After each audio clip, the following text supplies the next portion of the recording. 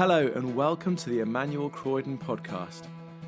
At Emmanuel Croydon, we exist to be a community drawn together by our desire to know and follow Jesus. We long to become disciples of Jesus who are equipped to serve him in the whole of life, transforming families, communities and workplaces as we love God with heart, mind, soul and strength. We hope you enjoy this week's talk from the evening service. Thank you for joining us today.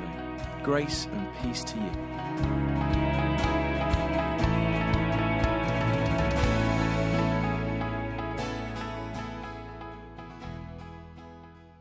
From this psalm about the way that the attitude with which we come to the Lord. I mean, it's a psalm really about the whole of the Christian life, but I think it's so fitting as we think about our service for him. 5 thoughts. First of them, the goal of our service. What is the goal of our service? And if I could have the first slide up, please. What is the goal of our service? The goal of our service is this. It is the glory of God. Psalm 115 begins like this. Not to us, Lord, not to us, but to your name be the glory, because of your love and faithfulness. And in many ways, that's the biggest thing I would love us to remember from today. So I'll tell you what we're going to do. We're going to say that together. Okay, so say it with me. Not to us, Lord, not to us, but to your name be the glory, because of your love and faithfulness. New Year is not so far behind us. I had a slightly self-incriminating conversation this week. Incriminating because I was talking to someone about New Year goals. And my conversation partner shared some really inspiring New Year goals with me. And I realized I had no New Year goals. And, you know, some of us are goals people. And some of us are not so much goals people. And those of us who aren't, we love you, goals people. We, like, in our better days, we wish we were like you. Thank you for your patience with us, that we're sort of catching up. But whether or not you're a goals person, actually every single one of us needs a goal, a purpose, a reason for getting out of bed in the morning. We need a long-term view that makes it worth living. And this psalm puts that really, really clearly. Verse 1, not to us, Lord, not to us, but to your name be the glory. The goal of our lives is the glory of God. We see this whole world not as our own, but as the Lord's, and we see ourselves as his servants. And we live, and indeed we serve, not for ourselves, not for our own reputation, not for our own credit, not for the status that we might attain through our service, not for the praise and thanks of others even, but for God's glory, for his fame and reputation, for his honor. That's why we serve. And that's not to say there aren't great blessings for us in service, and we're going to get to those in a moment, but this thing has to come first. As the opening word of Rick Warren's wonderful little book, Purpose-Driven Life, I don't know whether you read it, fantastic opening, it says, it's not about you. It's not about you. And that is a challenge for us, isn't it? Because actually, it's quite easy to make our service about me, to major on what it does for me. Or maybe we do it for the sake of us, so that, you know, we can be part of a church with a great reputation or whatever, you know, something we're pleased to talk to people about. Nothing wrong with a good reputation for a church. But actually, God's supreme glory, that is the end goal. And that cannot be negotiable.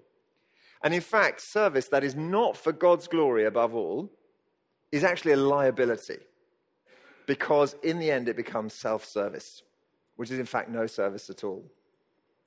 So the goal of our service is the glory of God. So perhaps I can ask you, as I ask myself this evening, what is the goal of your service? Second, the motivation for our service is God's love and faithfulness.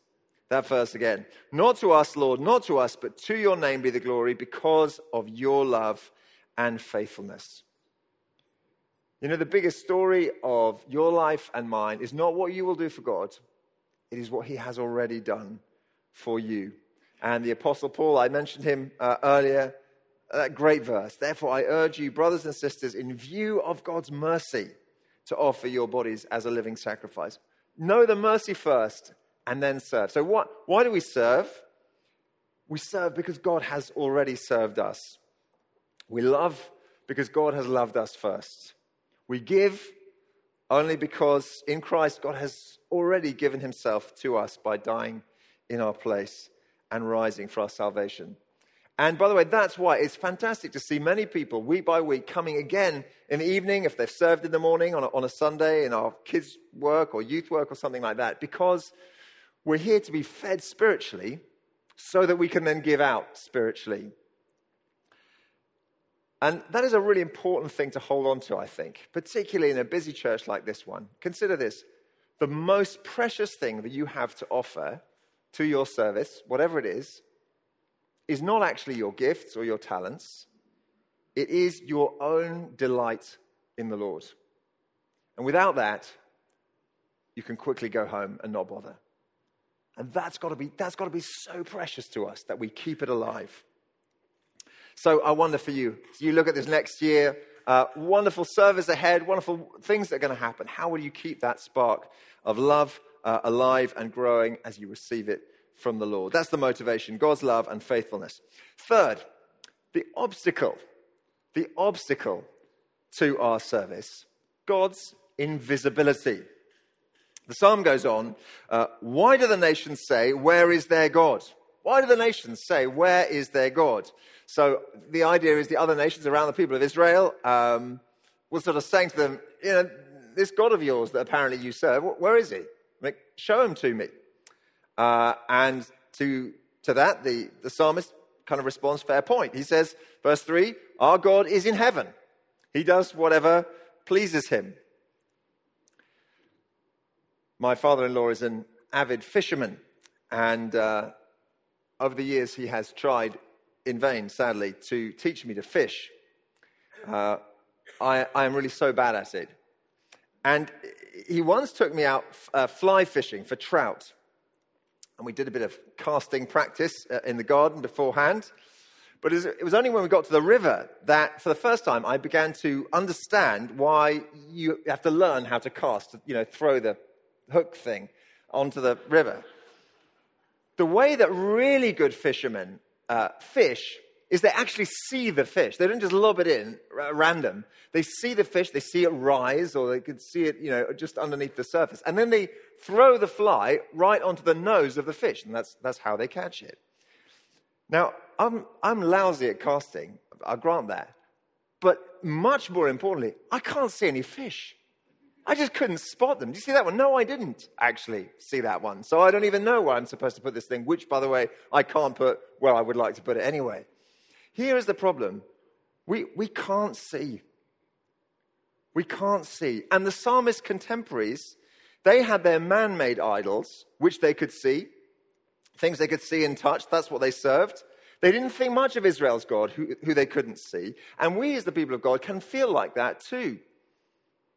We still cannot see the one whom we are serving. And so we might hear the nations of our day around us, the people in the culture around us, the people at work say, this God of yours that you spend so much time serving, where is he?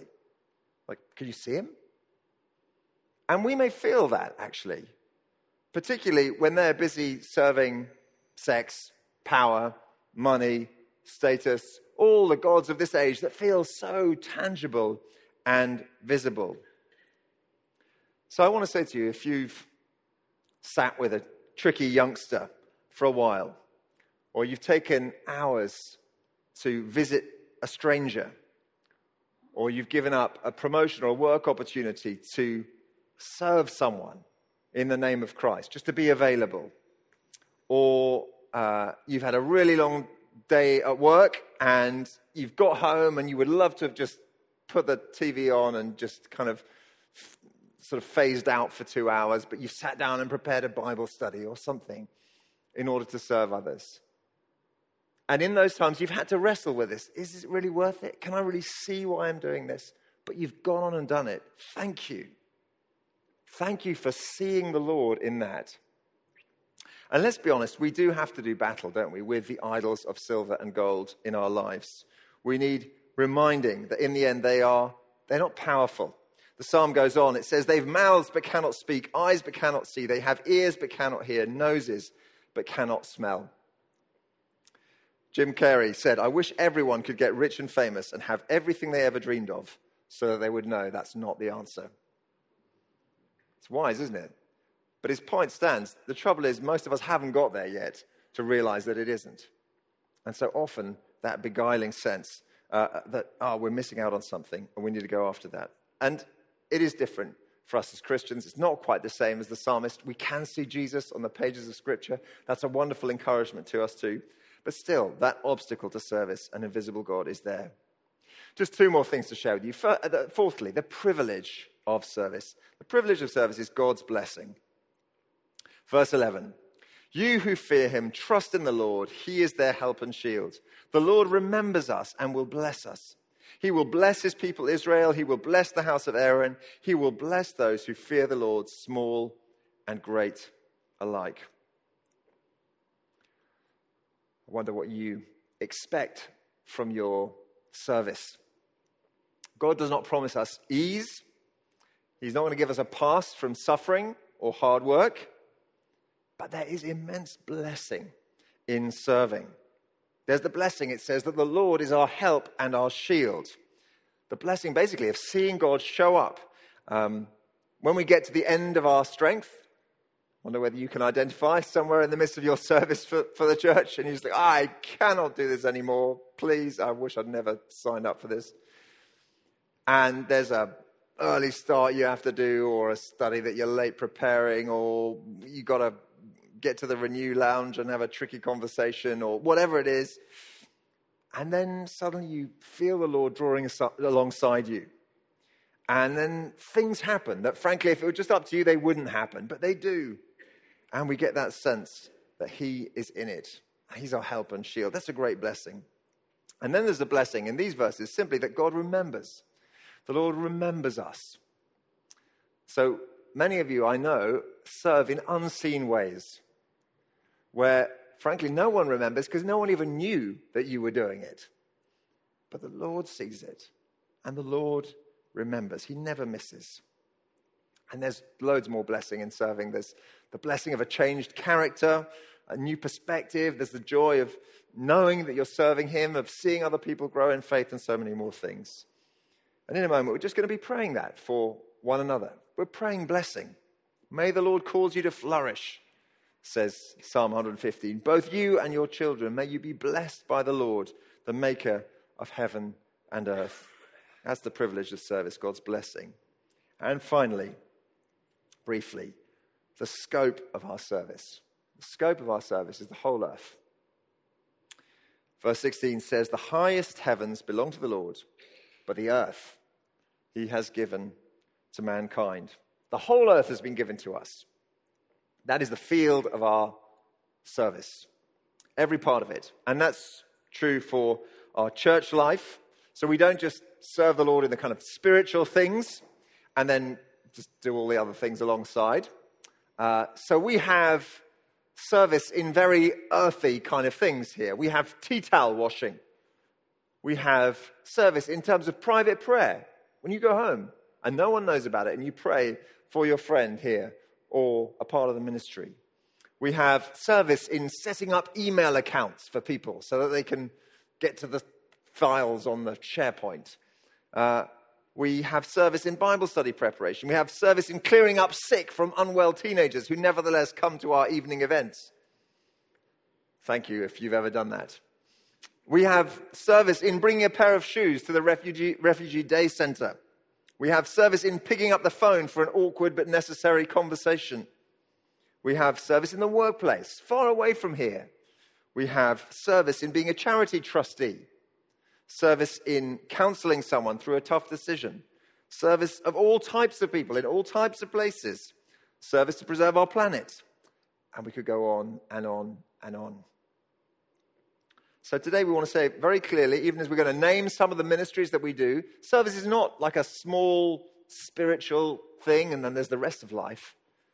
We serve the Lord in the whole of this earth, in all our activity. So those verses from Colossians, I often come back to them. Whatever you do, whether in word or deed, do it all in the name of the Lord Jesus, giving thanks to God the Father through him. Whatever you do. I don't think anything is excluded. Think of something. Is it within the whatever you do? Yeah, it is. Do that in the name of the Lord Jesus, giving thanks to God the Father through him. So it may be today is a day for you to kind of broaden your concept of service. Not just these sort of official things that you do for the Lord, as it were, but seeing the whole of your life as that.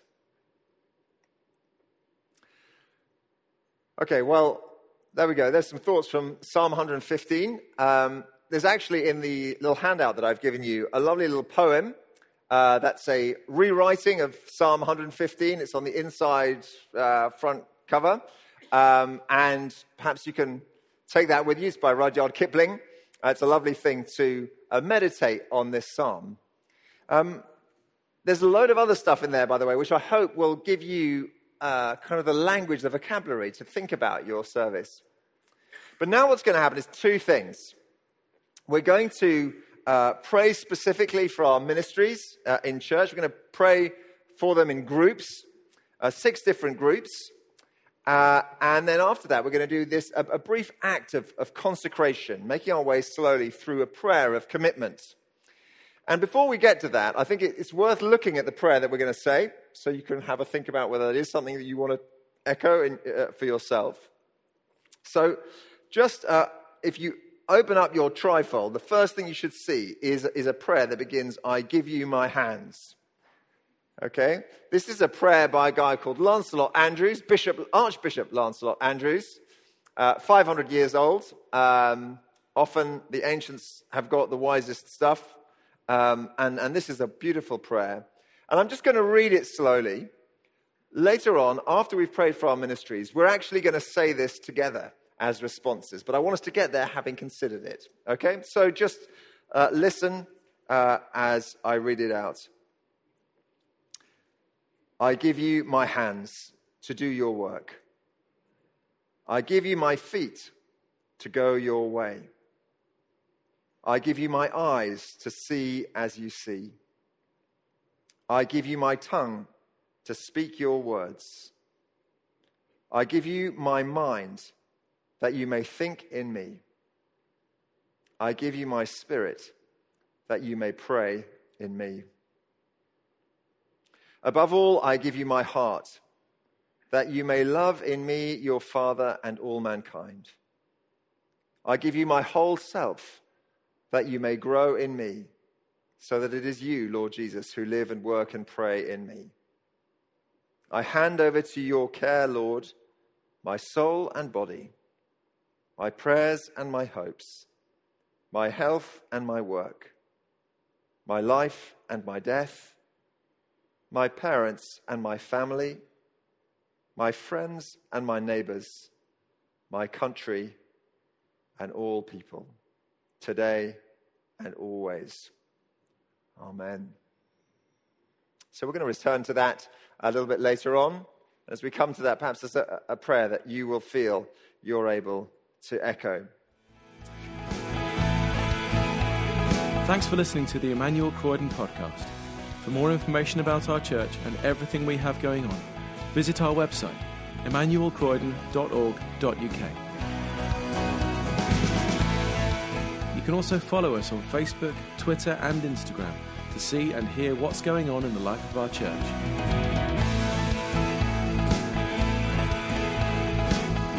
God bless you and have a wonderful week.